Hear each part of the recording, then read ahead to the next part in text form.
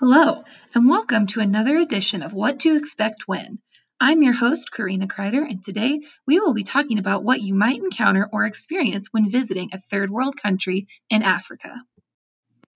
I just got back from a short-term mission trip in Uganda. Uganda is a small Eastern African country located next to Lake Victoria, which is the largest lake in Africa. Uganda is also home to gorillas as well as the source of the Nile River. Now I'm going to tell you a little bit more about what you might experience if you ever go to Uganda or visit another country in Africa.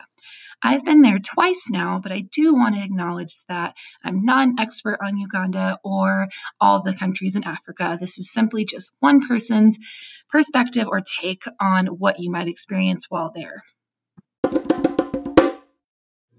One of the first things you'll notice about traveling over to Africa, more specifically to Uganda, is the big difference in time. Now, we're here in Colorado, so when traveling over to Uganda, that's going to be about a 9-hour difference because they're about 9 hours ahead of us in their day. You'll experience jet lag. You might experience some confusion because when you would normally be going to bed in Colorado is really when you'll be waking up in Uganda. It does take a couple days to adjust to the new time, so give yourself the grace to figure out what works for you and how you're going to adjust to that time best. The second thing you'll probably notice when you get to Uganda is just how different they do things there. One thing that I really noticed upon my first time visiting there was how different all of their driving is, and their driving laws, their driving rules, and really just how they operate themselves on the road. You'll notice that there really aren't very many traffic lights or stop signs. There aren't any lanes or ways that they follow the traffic like we do here in America. And it's really interesting because they just kind of do what works best for them. And to us as an American, probably looks a little bit weird, but to them, it's just how things work out best, which is kind of interesting to see. Um, you'll notice a lot of times that they will drive very close to people on the sides, like more on the sidewalk. You'll notice that they'll pass people in traffic, even if there's another car coming straight for them. And really, it's very normal for them. But as an American, it was very kind of scary at times, but interesting. You'll also notice just how different their schedules are and their timing. I feel like in America, we are very regimented and follow a schedule exactly as it is told to us. But in Uganda, it is what we call Ugandan time or in a Ugandan hour because it's really just we say we're going to be somewhere at some time and it doesn't always work out on schedule and everybody is okay with that. And so that was a really interesting thing to adjust to because being in Colorado and especially being a teacher, we are so focused on schedules and schedule oriented in that way. So that was a harder thing to get used to, but it really was great to see how people operate themselves in that way. So it's very interesting. The next thing that you'll notice when you get to Uganda is just how unique it is and how they greet each other. In Colorado, I would say that we are nice at greeting each other. We shake hands, we ask how someone is doing, say hello, we maybe say our name, and then we kind of move on. In Uganda, it's completely different. They do shake hands, but it's more of an extended handshake because as we continue the conversation, they will continue to shake your hand. They might even do what like move their hands a little bit more and do what looks like to us more of like a secret handshake. But it is just a really interesting way of getting to know each other. They also give hugs, but they give double hugs. And so they'll give you a hug on one side and then move over and give you a hug on the other side, in addition to the handshakes. And so, again, it's just more just their culture of getting close to people. And, you do feel instantly close and instantly connected to them because of how close they are to you. And it's just something that's different that you have to get used to when you're there because in Colorado, that might be something that's a little bit harder for us to do with somebody who we don't know. Whereas in Uganda, it's very much how they do things and just their culture. And it's very cool. Next, you'll probably notice just how many animals are everywhere in Uganda. I remember when I got there, that was one of the things that was more surprising to me at first and became more normal as I went on with my trip. There will be cows in the middle of the street. There will be dogs, walking around or hanging out outside of houses. And there will be goats that are tied up on the side of the road that are grazing. And it was interesting to see because we have a lot of animals, specifically farm animals here in America or in Colorado as well. But they're always in within a fence. In Uganda, they are everywhere. So we did talk to some of the locals about that, and they said that all of these animals do belong to somebody, and they will come out early in the morning and tie a goat up next to some grass, and then they'll come back and get the goat later in the day. And all of these chickens do belong to somebody, and it's very disrespectful to take somebody else's chicken. So it was things like that that were really interesting and just so different from how we do it in Colorado, and just another one of those cultural things that I wouldn't have thought about before going. And now it just became very normal to walk by a goat or walk by cows in the street or, have chickens cross the road literally. And it was just very different, but very cool. I think one of the harder things about visiting Uganda, especially from coming from America, is the all of the examples and the instances of the extreme material poverty that you will see when you get there.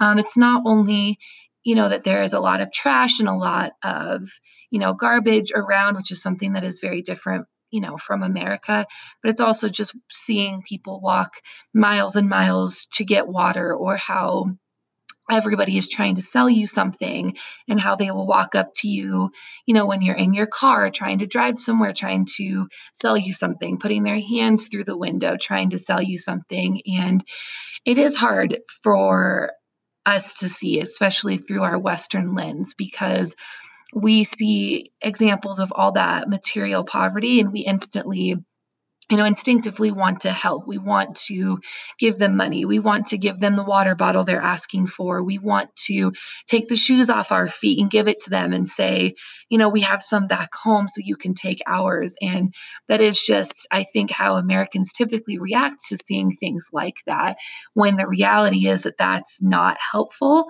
It seems helpful to us and it makes us feel better, maybe, and a little bit less guilty about the things that we have. But it's not helpful to them as they try to, get themselves out of the material poverty and to try to break that cycle of poverty as well.